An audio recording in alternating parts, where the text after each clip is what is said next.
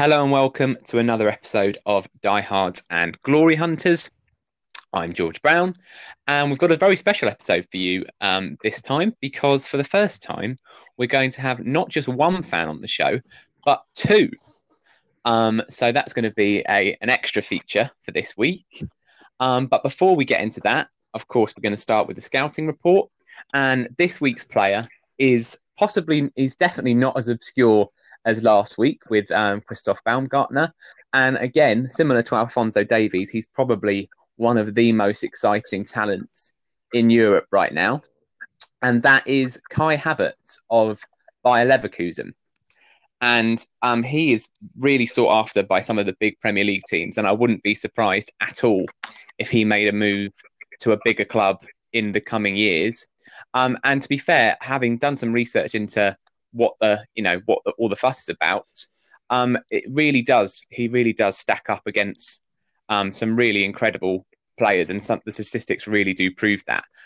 He's the fastest Bundesliga player to ever reach 30 goals. So the youngest player, to reach 30 goals, and equally the youngest player to reach 100 appearances. And you think of some of the talents that have come through that league in previous years, that really is an incredible achievement.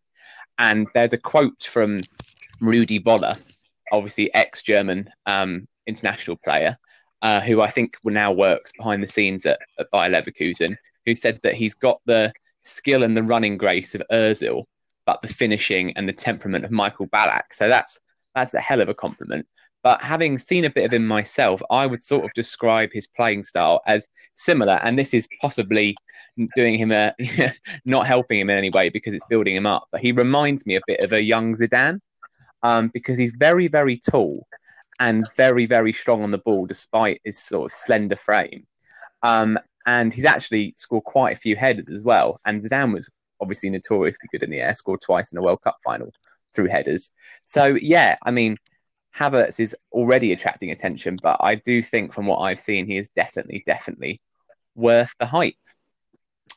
Okay, so now the scouting report's done. We can welcome our two fans to the podcast, and I will reveal the team that we're going to be talking about this week is a team pretty close to my heart as well. We've got some family links to the club, and that is West Ham United. And first of all, I'm going to welcome Nick Brown. How are you doing, George? Nick? Good, thank you. And also James Wilson. How are you doing, James? Hi, George. I'm good, thanks, mate. And so the reason that we've got both Nick and James on today is obviously they share a love of West Ham. But I would say, with no disrespect at all intended to Nick, possibly come from different generations. Would that be fair? So, in fact, we'll start with you, Nick. And when was the time you first started supporting West Ham? And if you can remember, what was the reason? Well, I guess the reason was because I lived about 3 miles from the ground. But it was at a time in my life when my parents were separated. And when I used to meet my dad at the weekend, he used to take to football. And in fairness to him, he used to take me to a variety of places. We would go and watch Crystal Palace and West Ham and Arsenal and many of the London clubs and many of the lower division teams like Orient. But for reasons I can't quite explain, my heart lied at Upton Park and with West Ham United. And I guess we're talking about something like 1973-74 as a start. Right. Yeah, I wondered what was the year and the first time. So 1973-74. Okay, so James, same question. Why and when did you support West Ham? Yeah, well, for me, it's always been running the family. West Ham we've all been sort of diehard West Ham fans. My mum and even my granddad supported them for the last 40, 50 years. And my mum's definitely been to most home games for almost the duration of that period, really. And my earliest memory of West Ham is playing in the Championship in about 2003, 2004 era. I think Bobby Zamora was there. And that was one of my earliest matches. And, again, it's just because it's my local team. It's where my, family ties are, and I've fallen in love with the club. And that's where my allegiances lie, really. Okay, great. So sort of, I guess, similar-ish reasons in that you both started out, you both lived relatively near to where the ground were.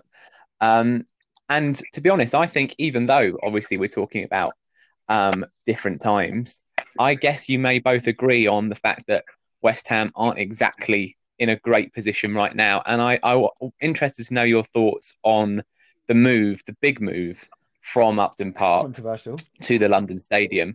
So, James, do you want to start on that one? What do you think? Yeah, well, from the offset, I'm clearly a younger generation of fans who sort of grown up with the move to the London Stadium.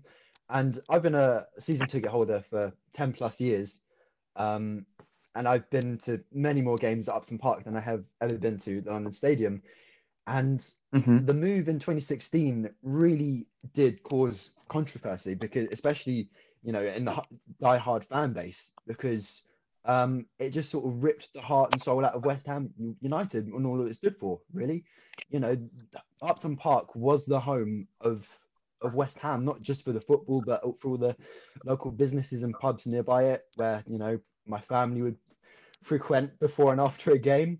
And sort of support the East End way of living, really, which has sort of been ripped out of the local area now and moved into Stratford, which just isn't the same. And if there's one major thing that I personally don't like about the London Stadium and match days, is just the atmosphere, the general lack of it.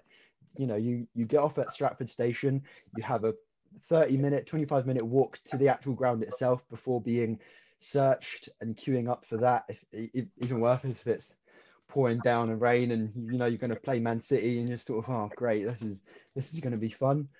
And even then, they sort of roll out the bubble song before kickoff, but no one really seems to be all that interested. I remember days at Bowling Ground where the place would be absolutely rocking. Teams like Man United, and back in their heyday, 10 years ago, they'd be frightened to play us, because they knew that the Bowling Ground was a fortress that was difficult to play against. You'd always be put up with a fight, no matter what the team. Whereas now it's just sort of lackluster. And, I think with these somewhat relatively new owners, I think they've been there for 10 years now, but with these new owners, it's become much more a business than West Ham has ever been. It's not a local club anymore. They've elevated the club, but for me, it's not the right move, and it's probably controversial because, as I said, I'm a younger fan, but I'd much rather watch West Ham play in League Two at the Upton Park than watch them play in that lifeless, soulless bowl at the London Stadium. I don't know if Nick agrees, but that's my honest opinion. Where do you stand on that, in Nick? About the same place. Yeah, I mean, I think one of the things that we'll discover as we go through this is that I'm quite nostalgic about football. And I think in many regards, football has been spoilt by money and the need to drive up revenue. And that's really what that move is all about. I believe that the best football stadiums are the shape of football pitches, i.e. they have 4 square sides around the pitch. And you build them as tight to the pitch as you can and as high as possible, and that's how you create atmosphere. And we've gone to play football in an athletic stadium for purely for reasons of money, and we've given away a big advantage to the opposition in that regard, as James alluded to, and it's a real shame for me. Okay, and sort of staying on that, because I think both of you are probably speaking for the majority of West Ham fans, because the move has not been particularly well received. But I wondered, and it's interesting what James said about you'd rather play at Upton Park in League Two, because sort of the promise that the owners sort of sold the stadium idea to the fans with was that it would bring more success on the pitch. And obviously that has not been the case. And I just wondered, do you think that that's played a role, or is it actually irrelevant how well the club are doing. It's about the atmosphere and the uniqueness of Upton Park. Well, I think the problem was they sold a promise to West Ham fans in that you give up your beloved ground in exchange for world-class football in a world-class venue. And they just haven't Yeah. delivered on either count, I'm afraid. It's mediocre football at best. We've not finished higher than, I don't think, 10th. I could be wrong. It's in the last 4 years. And even then, it's, as I said, the whole acoustics of the stadium, it's not a football ground. Nick's right in saying it's an athletic stadium. And it's just not right for the Premier League as a Premier League venue, let alone to play football in for West Ham United. Yeah, I think the board have promised something in the way that modern politicians promise things that they probably feel they have to say in order to get something done or get a decision made, without probably ever in their hearts believing that what they were saying was true. Okay.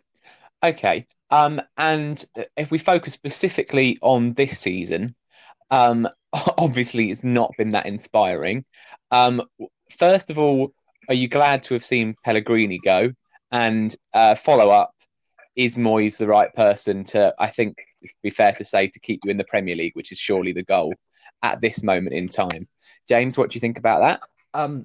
Well, I think Pellegrini was there far too long, in my opinion. He should have been sacked, 8 weeks before he actually was eventually given his marching orders. I think the only reason he was kept there was because of Fabianski, to be honest. Him playing his, the outstanding start to the season that he had kept Pellegrini in that job, because as soon as he got injured around, I can't remember when, but fairly mid to early season, and we had to bring in Roberto, the Spanish goalkeeper, who rather thankfully went on loan as soon as possible in January. As soon as he started playing for us, the results just didn't come, and he eventually was sacked, which was the right decision. In my opinion, I don't think Moyes should have been sacked in the first place 2 years ago. I think he should have been given the chance, and the owners took a gamble with Pellegrini. They spent a lot of money in the last summer, last 2 summers even, on players like Felipe Anderson, Pablo Fornals, Roberto, who were all brought in by Pellegrini's staff, and they took a gamble on them by paying an excess of 20, 30, 40 million for them. Haller, again, being perhaps a misfire. Yeah. And I just don't think it worked out for them, and it's completely backfired, and they've now resorted to, okay, let's just stay in the Prem, get some assurances, sort of what West Ham always resort back to at the end of the day, bringing in Moyes again, which is, again, I guess the right decision at the time to keep us in the Prem. But in terms of going forward as a club and progressing in the Premier League now, we just have to see how this transfer window goes in the summer and who we bring in. Okay, and Nick? Yeah, I don't know. I mean, whether it's players or whether it's managers, the answer to everything nowadays seems to be change, and nobody tends to stay anywhere terribly long. I mean, I just jotted a few names down: Pellegrini, Bilic, Pardew. I mean, all of these guys had some very successful times at the club and showed lots of promise and did a lot of good things. But it just seems inevitable now that whenever the bad period sets in, it's almost like the cry for people to go exacerbates that, and everyone is so in fear of relegation, and they go from being a wonderful manager to a terrible manager, and people cry out for change. And Bilic is doing a very, very good job at West Brom, and it was probably very difficult for him to stay, but if the world of football, were generally more patient and supportive, he might, it might have been a short dip, and it might not have gone on to be, whatever it was, 10, 12, 14 awful games where, the whole thing just gets to everybody, and it's seemingly impossible to win, and the change is inevitable. As far as the Moyes thing is concerned, I mean, it's they didn't feel he was worthy of keeping last time after he did a sort of an average job. And yet he's Hmm. the man who wasn't good enough is now suddenly the answer, and I'm really not Yes. convinced. Yeah, it does seem. It's the ultimate sign that the club hasn't progressed in any way when you reappoint a manager you sacked not quite 2 years ago. Okay, that was really interesting. Thank you both very very much. We're gonna get on to not so quick fire questions now, and we'll start with Nick actually, and we'll start with favorite current player of the current squad. I found this quite difficult, and I went onto the website and I because there's been no football for so long, I reminded myself of the current squad. Yeah.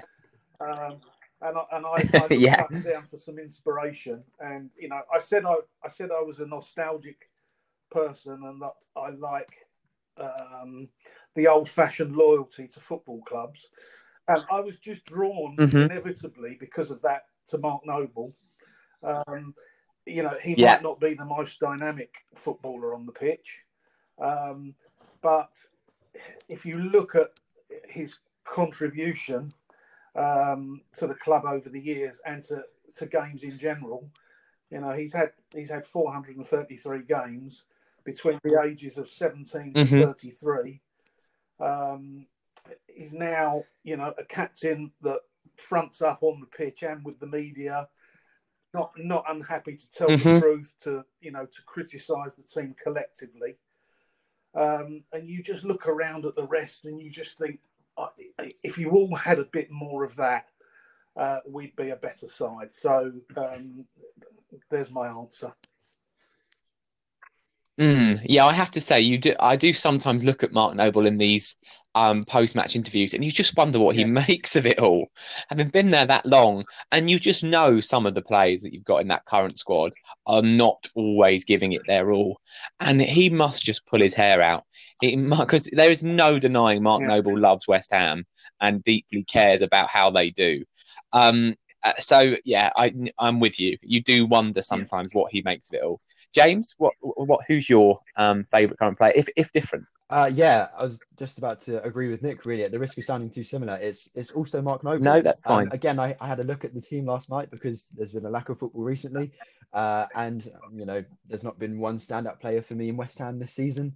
But in terms of longevity and consistency over his West Ham career, it has to go to Mark Noble as my favourite current player because, as Nick said, he's the only one to play with any real passion and fight for the team. He goes out there no matter what and plays his heart on his sleeve, and that's what the fans can connect to and realize that he looks around sometimes at the end of games where, some players might not have put everything in and he just looks downtrodden, and you just feel for him because we're there, we're experiencing the same thing. We want them to do well. Just if you pushed a little bit more, you might get something out of the game.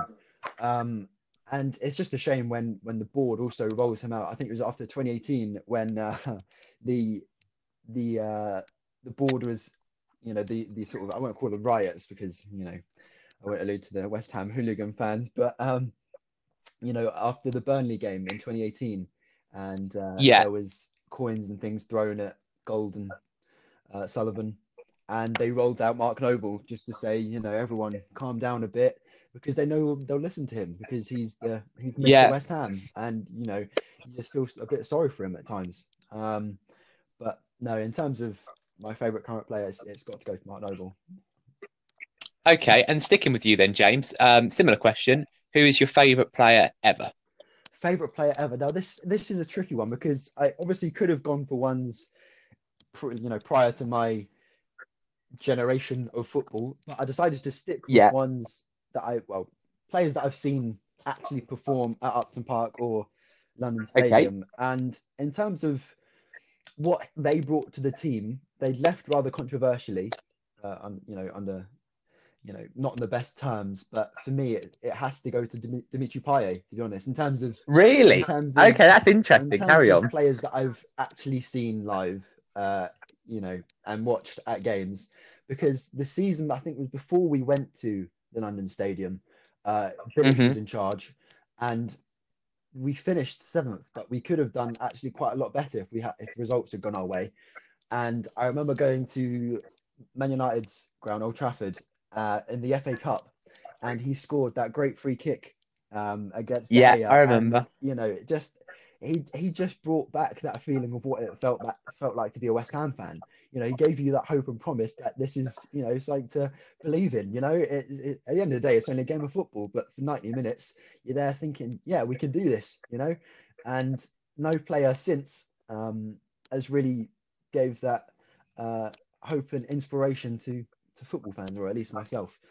There's so many other players that I could have gone for, but just in recent memory, he's obviously he left under uncertain terms with going back to Marseille, and sort of a lot of suspicion about why he left the club. Hmm. But at the end of the day, that almost doesn't matter, because what he had already done for the club is, in my eyes, much better than how he ever left. Okay, just before we come to Nick, I think that is, to be honest, I don't think I was expecting that answer, because his name has sort of been sullied with the way that he left. But I think that just sort of shows you love a maverick down at West Ham. You absolutely love a maverick. Obviously, we know about Di Canio.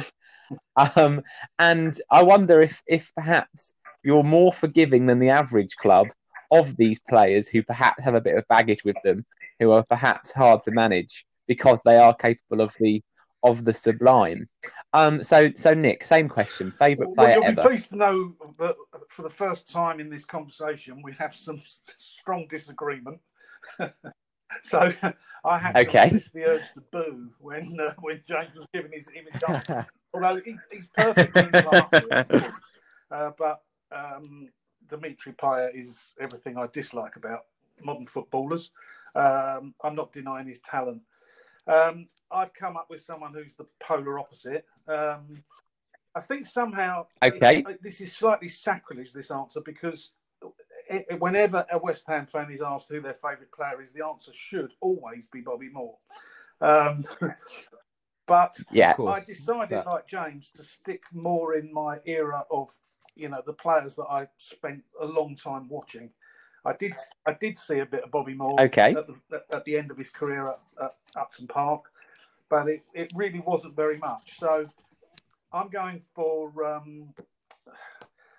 sort of Mark Noble on steroids here with Billy Bonds.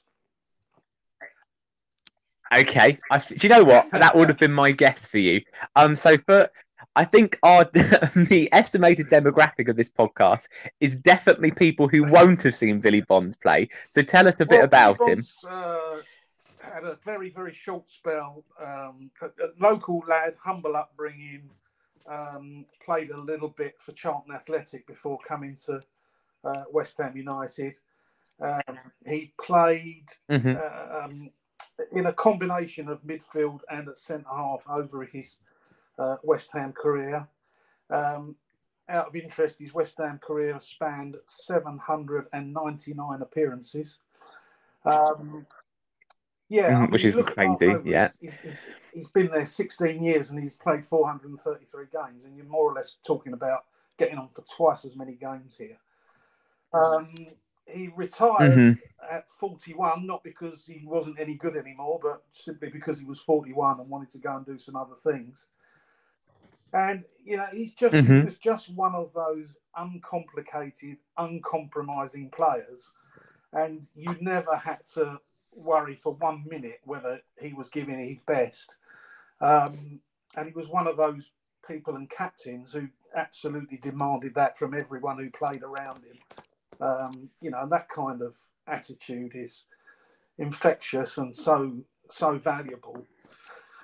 And he was just wonderful. I mean, I had the privilege to go to a Q&A with him only about 7 or 8 months ago, and he's got the same hair. He weighs what he played when he was playing. He looks like he could play, even though he's 72. And he went on to manage the club for a brief period. And by his own admission, it was all the qualities that he had as a player that made him an awful manager, really. Not an awful manager, but he just could not tolerate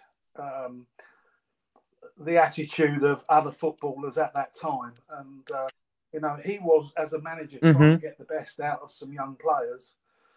And I think they just drove him bonkers. And there was such a bad fit between, what he expected and what he got back. And I think it was a very, very frustrating time for Billy to attempt to be a football manager in, what then was a modern era. I mean, it would be a lot worse now, no doubt. Yeah. But there we are. There's my answer. Billy Bonds, yes, please. Yeah, I'd just like to add, Billy Bonds is a great Okay. answer. Okay. And just to sort of, not to do the rest of West Ham fans a disservice and saying Dimitri Payet, but, of course, there's the holy trinity of West Ham players, Bobby Moore, Martin Peters and Jeff Hurst, as well as, countless other players that I could have chose. But don't forget Trevor Brooking. Julian Dix, who my mum actually met back in the Daily Star Gold Awards in about 1980 something. but no, I decided to choose him because of who I've seen play, and that's Billy Bonds is a great answer there, Nick. No need to justify, James. That's why we're here. A little bit of debate. Okay, so I think ironically, this is a question that the two previous people we've had on the podcast have struggled to answer. I'm not sure you two are going to find it quite so difficult. And that is a player that you would get rid of from the current team if you had the chance. You want to go first, James? Oh, well, I mean, again, looking at this squad, I mean, do we count players on loan with Roberto allegedly coming back this month? I do. Do you know what? No, we won't, because I think the answer would be Roberto. So it's tough for me. For me, I'd have to get rid of Arthur Masuaku. He's not a left back, and to be honest, I don't know where his position is. Whenever he gets subbed on, I don't know where he's going to play. It was David Moyes 2 years ago who played him as a left winger simply because he realised he couldn't play at left back. And because of injuries to that position with Aaron Cresswell and other players getting injured, he sometimes had to play as a back four or even as a back five, as a wing back.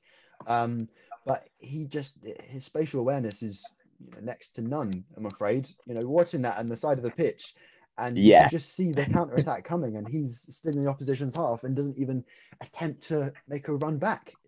As a playing as a defender. It's quite bizarre, and it's never a good sign when Moyes or any manager has to resort to bring on Arthur Masuaku when you're losing a game. For that reason, I'm going to have to get rid of Arthur Masuaku.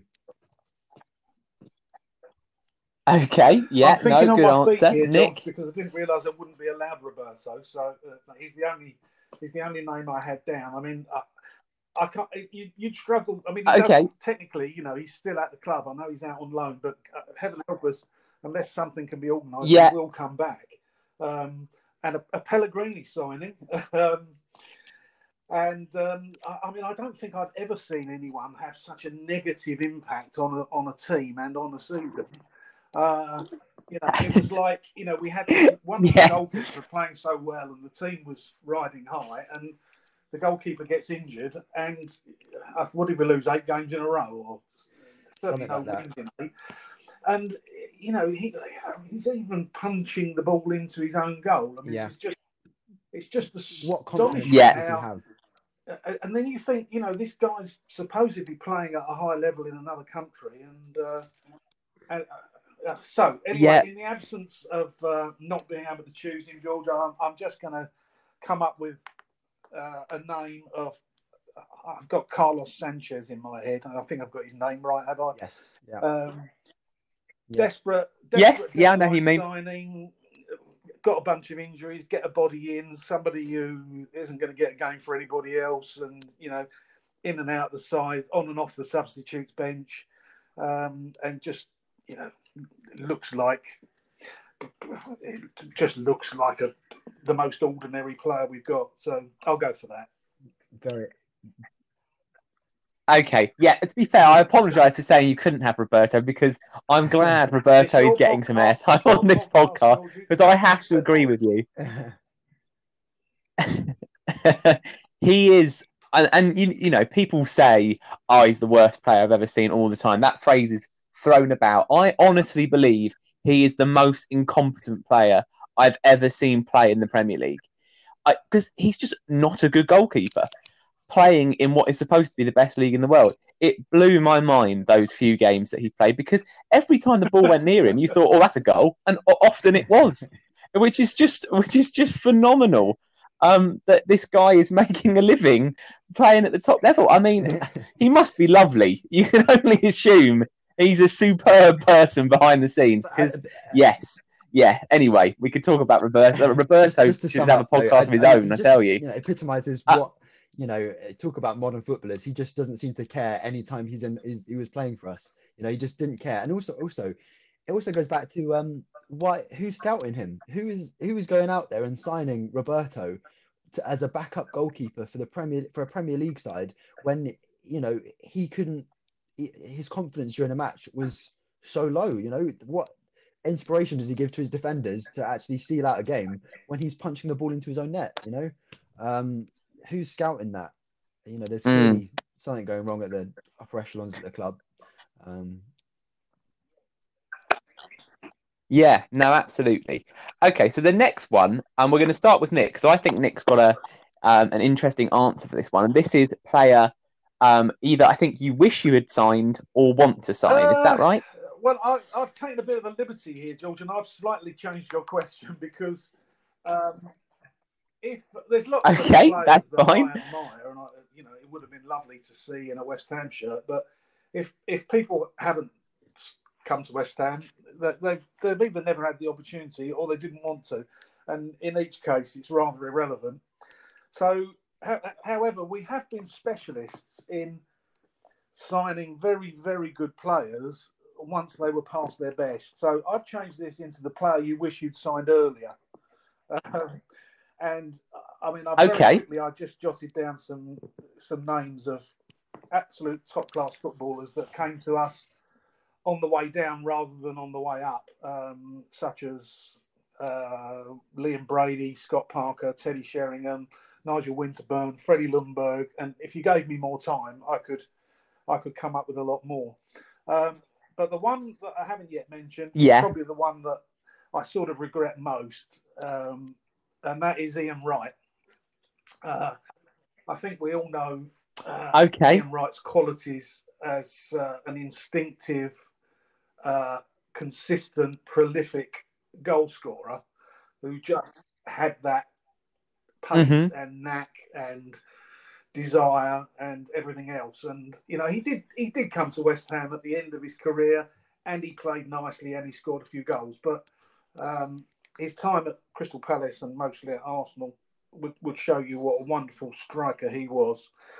So the player I wish we'd signed earlier. Yeah, absolutely. Okay, I like that answer to the question. And equally, I'm going to change to James, obviously, who is, by his own admission, the younger generation of fan. And so who would you sign, James, in the coming window? It's a tough one because, of course, I'd love to go for well, not household name, but someone who is obviously going to go to a bigger club, as in a top four side. I'd love to see Jack Grealish in a West Ham shirt in the proper claret and blue. But yeah, okay. I don't think that's going to happen. We just don't have the money to afford that. And also, he's probably going to end up at Man United or Chelsea somewhere next season. In terms of who else we would like to sign, we've been needing a striker, I think. Again, none really pop into my head, but I was thinking a player like who would actually be realistically fit into the West Ham side would be Will Hughes. I think he's at Watford still at the minute. In terms of a realistic signing, worth 100 million, Will Hughes, he's sort of Jack Wilshere, who's but consistently fit, in my opinion. Even then, if he was injured, he'd still fit into the West Ham side. Let's be honest. That's who I'd give it to if we're talking about realistic signings here. Okay, that's a really interesting one. You could have given me 100 guesses, and I didn't think you'd have said that, because I think Will Hughes has sort of gone I under the remember him at radar Derby, and since he was he's moved a to the really Premier good, League. promising player under, I think, Frank Lampard when he was there. Yeah. He was really promising. Correct if I'm wrong. But, you know, ever since... Right. Yeah, I think it was a few years prior and to since Frank, going but yeah, to no, I know what you mean. It is Watford, isn't it? Yeah. Since going to Watford, he's sort of, absolutely, you're right, dropping under the it's Watford, radar a bit. But I still think he's got a lot of potential there and a lot of promise. And I think with perhaps a bit more game time that I don't know if he's not getting at Watford or he's just not settling in. No, I think he would be a good addition to the side, to be honest. Okay.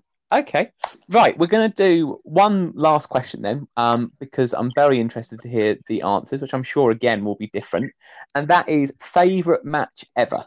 So I think we'll start with you, James, and we'll end with Nick's answer. So, James, what's your favourite match ever? There's been quite a few good times as a West Ham fan watching matches. So it was kind of difficult to choose. Honorable mentions would be like runners up would be when we won the playoff final in 2012 at Wembley. That was a particular, you know, worthy of a mention. But for me, my favourite match ever in my lifetime has to be the Upton Park. And to bring it up again, I know, but it was just summed up the whole West Ham, you know, way of life, really. That whole day of, you know, the buzz around Green Street and all up and down the, you know, Barking Road was just full of West Ham fans and life and football culture. I mean, everyone was buzzing for the game, and you know, the fact that we were playing Man United, you know, one of the best teams ever. Obviously not in recent years, but you know, the point remains the same, that when I think it was Winston Reid who got his head on it and won the game for us with 10 minutes to spare or something like that. That feeling of just pure emotion, you can't beat that. That's one of the best feelings in the world. And just to know that was it after that game, that you'd never ever see West Ham play at the Bowling Ground again, because I'm a big believer that the fans are the 12th man, you see, and you just don't get that same feeling at London Stadium, which is what I've already spoken about before. But the whole place was rocking, and we actually stayed after the match, and there was a screen, like a hologram of Bobby Moore that come onto the pitch, and he locks up the lights and the stadium on the screen, and it was very, very emotional time for fans of every generation, I think, because we understood what the importance of that match and what the ground had done for West Ham. I remember there's that iconic image of the bubbles passing Slaven Bilic as he sort of has a tear in his eye. It's a brilliant, whoever the photographer or the cameraman was, really caught a lovely little shot there. Great answer. Okay. And same Nick, question, same different question. answer. I like James's answer for all the reasons he said. I've gone back to my era, and I've gone back to the 1980 FA Cup final. I could equally have picked either of the semi-finals because it went to a replay, or the quarter-final. That whole cup run was quite something. But my thoughts around the 1980 Cup final are, it's at a time when Wembley was a very different stadium to the one it is now, and a better stadium, in my opinion, a better football stadium. Some of the things that were different then were that in the FA Cup, you just played endless replays until you got through. I think in one year, Sheffield Wednesday and Arsenal played something like 7 matches in the 4th or 5th round in order to get through to the next round. And it was in an era where everybody wanted to win it and everybody put their best team out. And it was a very, very special trophy. And I think it's, you know, fallen well down the list of things that the top sides want to win now. And it was in the days when we had neutral grounds for semi-finals, usually Highbury and Villa Park. And we were playing a much fancied Arsenal side in modern parlance. You know, that year they finished 4th in the Premier League, although it wasn't called the Premier League. and we didn't get relegated from the Championship, Mm-hmm. which was the old Division 2. And shortly after the final, Arsenal were going off to play in the European Cup Winners' Cup final, having beaten Juventus in the semis. So they were a very, very good side and strongly fancied to win that game. And, as is so often the case in the FA Cup, it didn't happen. And I just have such fantastic memories. I was 19 years old. I stood behind the goal. There's another difference. I stood behind the goal and I watched Billy Bonds lead the team out and lift the trophy. And funnily enough, we're in lockdown and I'm a bit bored. So I watched this whole game about 4 or 5 weeks ago. And the first thing you notice is that people are passing back to the goalkeeper. You've got one substitute. So things were very different. And in my favourite player, Billy Bonds, absolutely ran the game, aged 33, going on 34. And he looked after a young Paul Allen who was 17 years old, and was at the time the youngest player to play in an FA Cup final. And one of the other things that came back to me just watching it a few weeks ago was, I'm not sure who remembers this, but we scored a relatively early goal, and in the final 3 minutes, Paul Allen was absolutely through on goal, and approaching, going round the goalkeeper when the Arsenal centre-half, Willie Young, literally took off from about 5 yards behind him and just took this massive sideways kick at both his legs in order to completely flatten him about 1 yard outside the box. And the referee just casually wandered over and wrote his name in the book, and we got on with the game. Honestly, go and look at that incident and that tackle and think of it in today's terms. And it's just astonishing how things have changed. And I think that on that, if you watch, the referee ended that game about 1 minute and 10 seconds early, and I suspect that incident was very much on his mind. But that's it for me, George. FA Cup final 1980. Okay, great. Well, that two very, very good answers. Obviously, I've not seen the 1980 Cup final, but I have seen the goal. And my own dad is a West Ham fan, and Trevor Brooking is his favourite player. So that sort of has cult status within our household. And similarly, I watched the final game at Upton Park, not at Upton Park like James, but on TV. And I did find myself cheering when Winston Reid scored that goal. So two very, very good choices. Well, guys, thank you both so much for coming on the podcast. And we will end it there. So for the listeners, do get in touch. We on Twitter, Instagram, and on Facebook. Diehards and Glory Hunters. James. And thank you both very much. Bye-bye.